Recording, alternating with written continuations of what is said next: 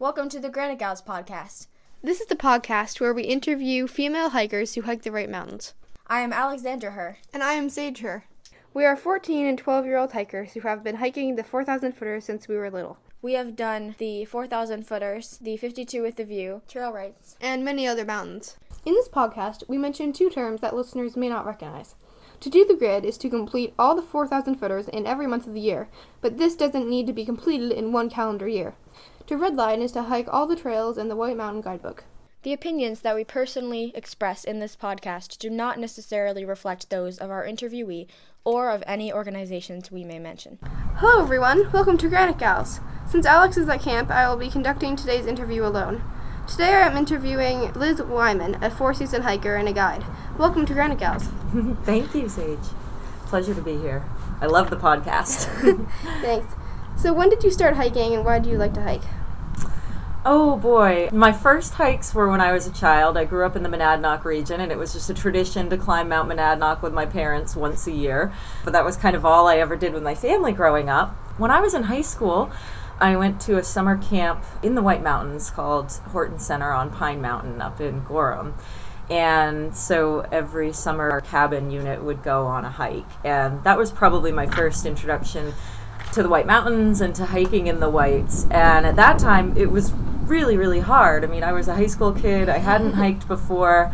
What seemed like a moderate hike to the hike leaders was, really challenging for a lot of us. So I remember my first 4,000 footer was at camp. We did Moriah, and they said it was going to be a moderate hike, and it was 10 miles, up and back. And, I just had these cheap old hiking boots that were ill-fitting, and I remember getting to the top of the mountain and just feeling like I could not walk another step. I was crying. I didn't know how I was going to get down this thing. I had to push on, and I had to push that other 5 miles back to town and get down there. So, that was not the greatest introduction to hiking because it was pretty painful. And I didn't do much hiking on my own after that for a number of years. And then when I got out of school, I worked for the AMC, one of my first jobs out of grad school. And that was when I first heard about doing the 48 4,000 footers and peak bagging as a list. And at the time I thought it was kind of silly. Why would you hike all these random mountains on a list, just because they're a certain height? A lot of them don't have views. But I kept it kind of in the back of my mind. And in 2010, I was looking to get back in shape. I had actually moved up to Lancaster and lived there for a couple years. Realized I wasn't doing much hiking, I was just doing a lot of stuff around the house, wanted an excuse to get out, and I remembered the peak bagging list. I was like, that's what I need a goal. So decided to start doing the 48 in 2010. I was married at the time, so I did 31 or 32 of them with my ex-husband, kind of as a thing we did together. And then when the marriage ended, it was something I decided I really wanted to finish on my own. Kind of got the bug when I finished my 48, and went on to do the winter 48, the 67, winter 67, 100 highest, and I'm close to finishing the winter 100 highest. So I love being out there because I think it just clears my head. There's so much going on in the world, so much going on in life. Getting out on the trail and just walking is the best form of meditation for me, and I think it's not a luxury, it's a necessity for me. I need that in my life.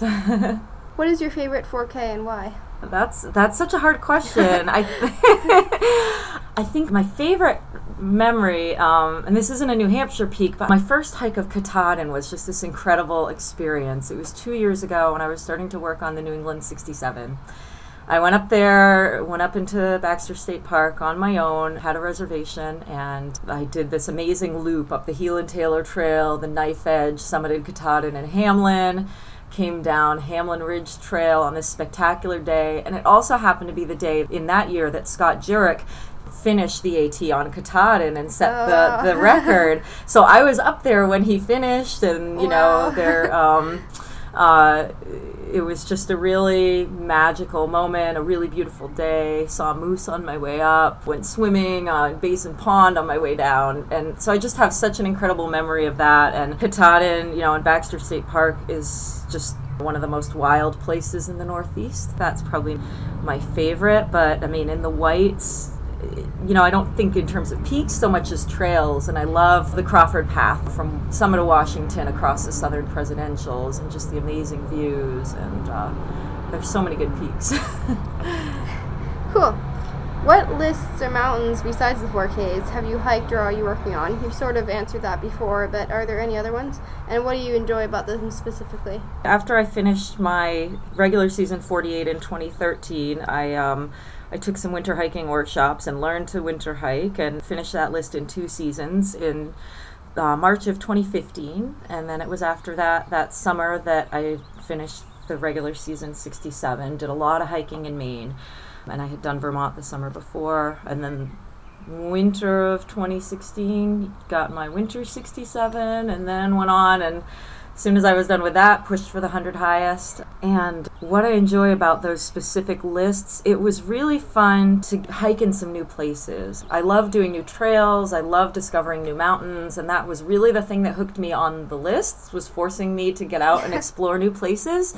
So I loved especially discovering all the mountains in Maine and up in the Rangeley and Stratton area. And it was exciting to start to learn about bushwhacking too, which was never really my favorite thing to do. But now that I've gotten more skill at it, it's really empowering to be able to navigate through the woods, and and gaining winter hiking skills was also super empowering. I mean, you know how the conditions can be up there and the decisions you have to make. So I just really love how much the peak bagging lists have opened me up to new places and new experiences.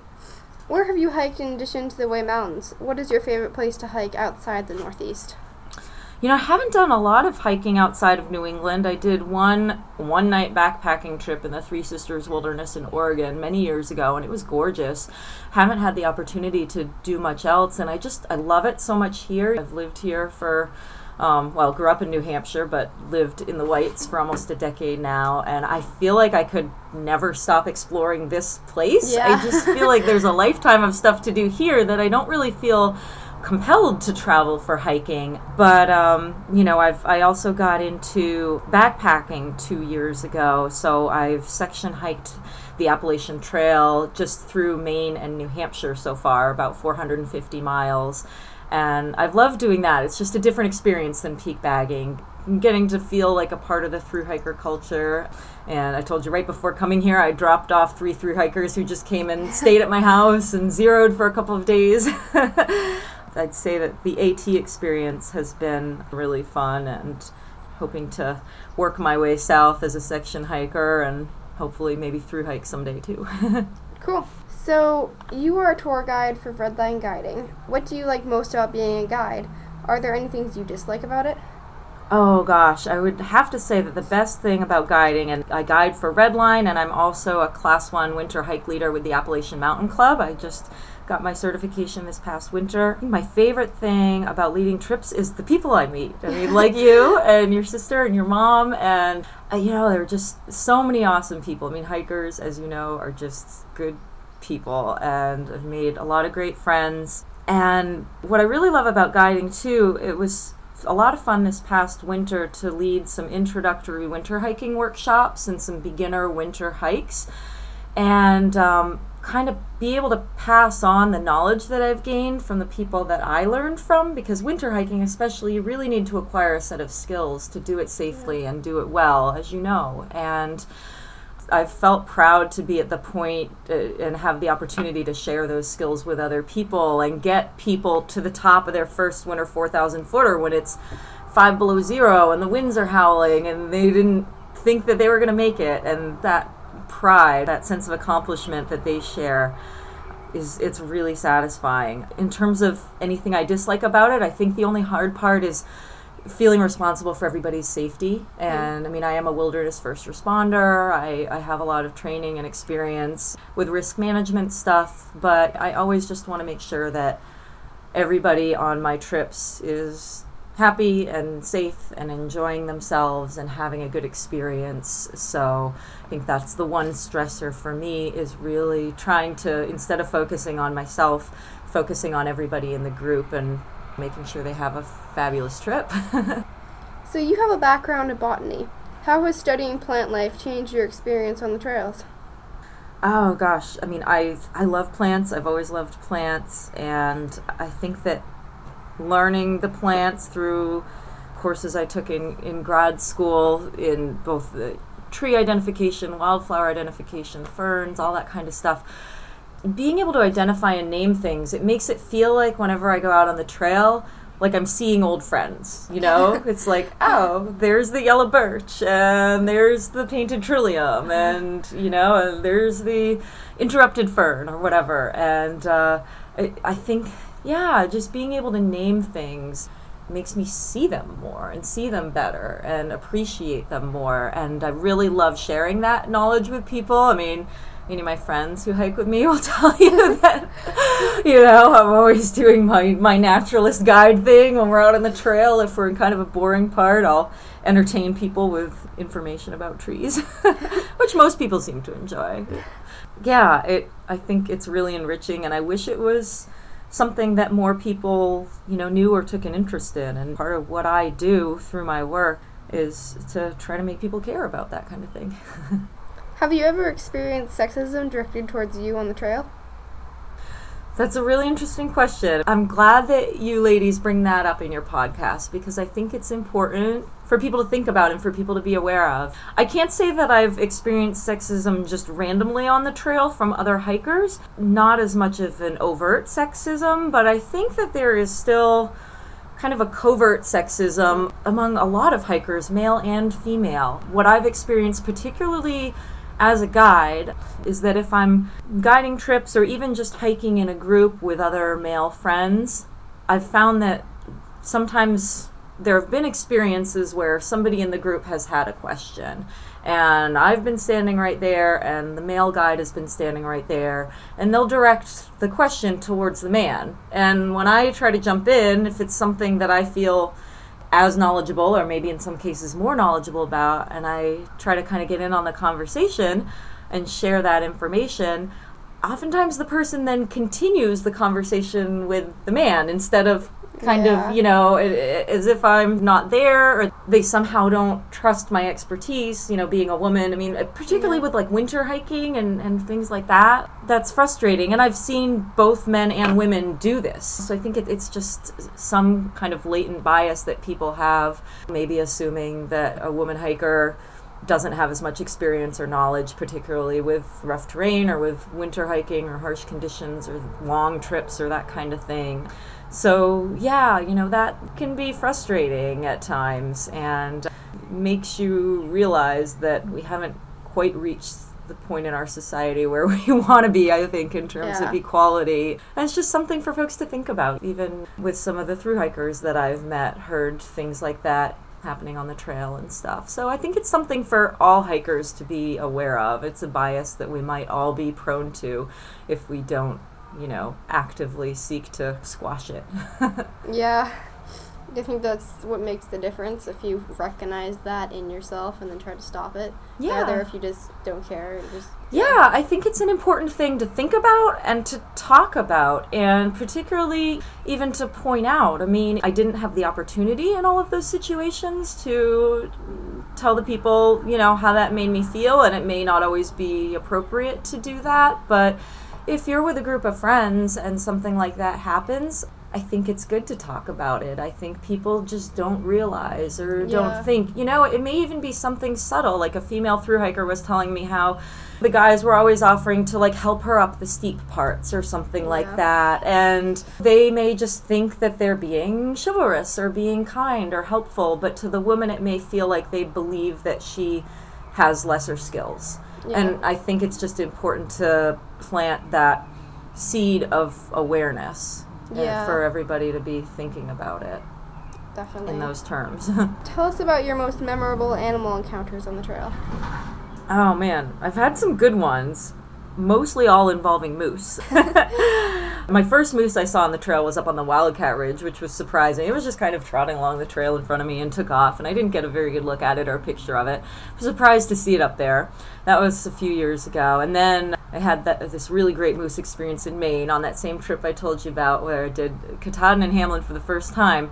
I was going up the Heelan Taylor Trail before getting up towards the ridge. I came around a corner, And I was like, hikers up there, are they wearing all brown? Are their packs brown? Like, what's going on? And then I realized, like a second later, it was the rear end of a moose.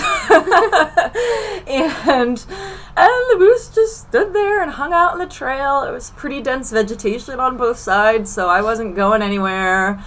Just kind of stood there. The moose did its thing. It was just browsing. And so I took out my camera, took some pictures, stayed at a safe distance. I mean, I know it's really important not to distress the wildlife, because they're getting by so marginally as it is, especially moose. They have all the trouble with ticks now and winter ticks and habitat loss. You don't want to stress them out. So as long as the moose continued browsing, I was like, all right, I think it's okay. I watched it, waited probably 15 or 20 minutes until the moose finally ambled into the woods a little bit, and it was still there. It could still see me. And finally, when I felt like it was at a safe distance and it was doing its thing, I tiptoed by. So that was a really fun moose experience. I had kind of another one like that on Wambeck last April, a smaller moose, and I was just going over the summit to check out the Trail to the Weekses because I knew I was going to be doing those peaks, and I wanted to see, it was April, still snowy, wanted to see if it was broken out. I came over the summit, and there was a little moose there browsing. I was able to watch it quietly, and when it started moving towards me, I just walked away. But the one kind of scary moose encounter I had was this past winter up in Maine. It was the end of December, right before New Year's. I was up there for a week working on the 100 highest, and I was trying to get all those hard winter bushwhacks that are up in the Stratton and Rangeley area, driving or going in all these logging roads that are closed in the winter.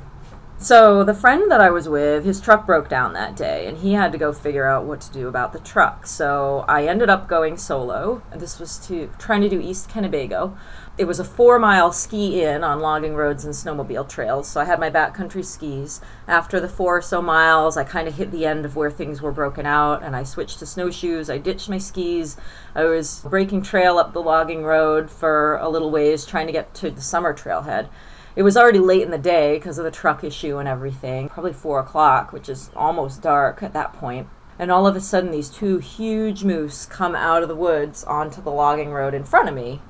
And I'm thinking, cool, I've seen moose before. I'm just going to hang out, let them do their thing, let them wander off. Took out my camera, and I think it was a male and a female because the male had a very large rack and that big bearded thing on his chin, and he started like waving his antlers around, and I thought, oh, that's cool. Maybe he's trying to shed them, It's past rut season. They probably shed them for the winter so they don't have to carry them around. I'm going to watch this for a minute. And then he started waving them around and moving towards me as the female moved off into the woods. And at that point, I realized this was maybe not a good situation because I'm like 4 miles out there in 2 feet of snow, and it's almost dark, and I'm about to get trampled by a moose. I look to like my right and my left, and it's a logging road, so the fir trees are my height. There's nowhere really to hide. So all I could do was turn around, and as fast as I could hike in 2 feet of snow, I snowshoed back the way that I'd come and just kind of kept looking over my shoulder and got around a bend and was kind of terrified that the moose was going to come after me, but apparently he was just bluffing because he did not. So I hightailed it back to my skis and skied out in the dark, afraid that I was going to ski into a moose in the middle of the road or something while it was dark. Needless to say, I did not get East Kennebago that day. I think it was for the best. I'm definitely glad that the moose wasn't blocking my way of egress, of getting out of there. And I went back and got it a few days later and saw tracks and scat and wallows from possibly the same 2 moose. But yeah, so wow. You gotta be careful out there. So do you prefer hiking solo or with a group of people? I've done both. I've definitely done a lot more solo hiking. And I think overall, I guess I prefer the freedom of solo hiking. You can just go where you want, when you want, start when you want, end when you want, go at your own pace, stop to take pictures, stop to have a snack. So I've really enjoyed all of my solo hiking. I mean, in winter, I always, especially if it's a remote hike or a difficult trail or sketchy conditions, I always go in groups. And then, of course, when I'm guiding, I'm in a bigger group. And groups are fun because you get to know people and you have people to talk to and pass the time. I guess I prefer smaller groups to larger groups because that way it's easier to interact with everybody and you're not all strung out on the trail. But yeah, usually if I go with other people, it's just one or two other friends, and, they're people whose skills I know and trust, and I usually try to go with people who I know are more experienced than I am. That way I figure they can bail me out if I get in trouble. What's next? Do you have any specific hiking-related plans for the future? Oh boy, well, you met my puppy Baxter, so I have a 4.5-month-old puppy now. She's a rescue, so she's going to be my trail dog. So right now, my hiking has slowed down quite a bit because with dogs, you have to introduce them pretty slowly to the trails. The way that their growth plates develop, they advise against doing anything too steep or too hard in the first 6 months or a year. So I've been getting Baxter out on shorter trails, less elevation. Got her into the Mahoosucs last weekend doing trail work, and she loved it. She loves being on the trail. So I think with the puppy, I'll probably work on some redlining this summer and fall of some of the easier trails, some of the lower peaks. This winter, I definitely want to push to finish my Winter 100 highest and get that done. I'm at 80-something, so it'll be tight, but hopefully if the weather's all right, I can get that done. And next year, I'd love to have Baxter do her 48, and it'll kind of be, working on a 4th round for me, thinking about gridding. The grid's probably a longer-term goal, not something I'm going to try to bang out in a couple of years. So eventually, over the course of my lifetime, I hope I'll get a grid. I hope I'll get to redline. And I'd really like to do a couple of through hikes. I'd love to take Baxter out on the Appalachian Trail in a couple of years for a through hike and get out west, either on my own or with her, do some sections of the PCT or the John Muir Trail. I know you've done a lot of that stuff, so I'll ask you more about that for advice. So now I'll ask you some questions that are unrelated to hiking. What do you do for a living? Oh gosh, I've done a lot of different things. My training is in environmental studies, and I've taught college courses in environmental science, environmental issues, ecology, natural history at a number of different colleges. I've also taught high school and middle school science in the North Country and the Northeast Kingdom of Vermont. I've worked for a lot of different nonprofits doing education and outreach.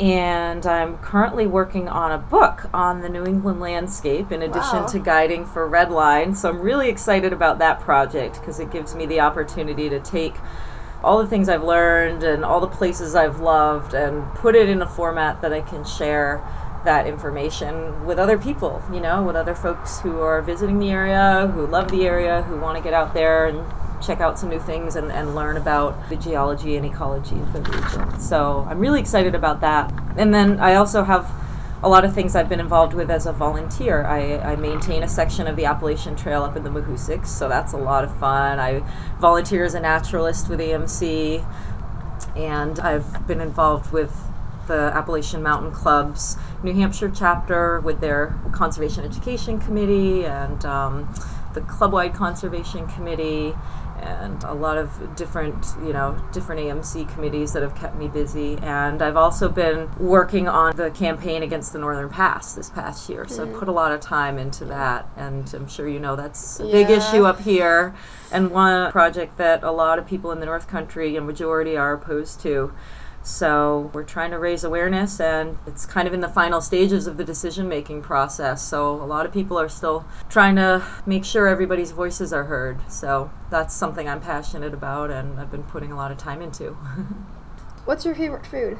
Oh, favorite foods. I love Indian food and Thai food, and sadly I can't get those in Lancaster, so maybe that's why they're so special, because whenever I go to a real city, I'll try to seek out an Indian or a Thai restaurant to go to. What's your favorite non-hiking related book? I guess my favorite technically non-hiking book is probably Desert Solitaire by Edward Abbey. I'm a fan. If you could either fly or be invisible, which one would you choose and why? I would love to fly. When I was a kid, I would fly in some of my dreams, and I remember at some points when I was a child, I would have those kind of lucid dreams where you sort of realize you're in a dream and you can actually kind of control what happens in the dream and what you do. Has that ever happened to you? Actually, no. Oh my gosh, it's the coolest thing. And so whenever that would happen and I was realized that I was in a dream, I would be like, this is a dream, I can fly. And I would just start flying. And so that would be cool to do in real life as well. Dogs or cats? Oh, I'm definitely a dog person. For one thing, I'm super allergic to cats. Oh. And one of the neighborhood cats, when I was a little girl, I would pet it and play with it, and one day it just randomly attacked me. So that kind of soured me to cats a little bit. And I love dogs. This is my second rescue dog that I've had, and she's a great puppy. She's, dogs are just so loyal, and it's like they would follow you to the ends of the earth. Chips or popcorn? Popcorn all the way. Popcorn was actually, I think, my first solid food when I was a baby. Wow. My parents always tell this story how my dad would sit me on his lap when I was 6 months old, and he would break the soft little pieces off of the popcorn and feed them to me. And then one day, at some point in my development, I figured out that my hand was connected to my body, and I reached into the bowl of popcorn and just grabbed a whole handful and just laughed. And I guess I've been addicted to popcorn ever since. Yeah. Cheddar or Swiss? Cheddar for sure, and a good Cabot New York cheddar is fantastic. So if you had to pick one, summer hiking or winter hiking in the Whites? This is also such a hard question. There are pros and cons to both. My initial reaction is summer hiking just because the weather's usually nice and you can go a lot lighter. You don't have to carry as much stuff. You can go faster. It's easier to go backpacking and camp out. So I think probably my preference is summer, but there's just something about winter hiking. It's tough, it's hard, you need more skills, you're putting yourself at more risk, but I think the rewards are also greater because you reach those just incredible landscapes. Presidentials in winter, you feel like you're on the moon or something. Things that that most other people are never going to see or experience in their lifetimes, and there is something so magical about that makes it so worth the effort. I think I could never let go of winter hiking. Okay, well, thank you. Well, thanks so much. It was great to join you today and chat. The preservation of the environment is important if we want to continue having beautiful mountains to hike. We strongly encourage you to donate to Union of Concerned Scientists, or UCS. It is an amazing organization that does important scientific research to help prevent negative effects of climate change. You can learn more about UCS and donate to their organization at ucsusa.org.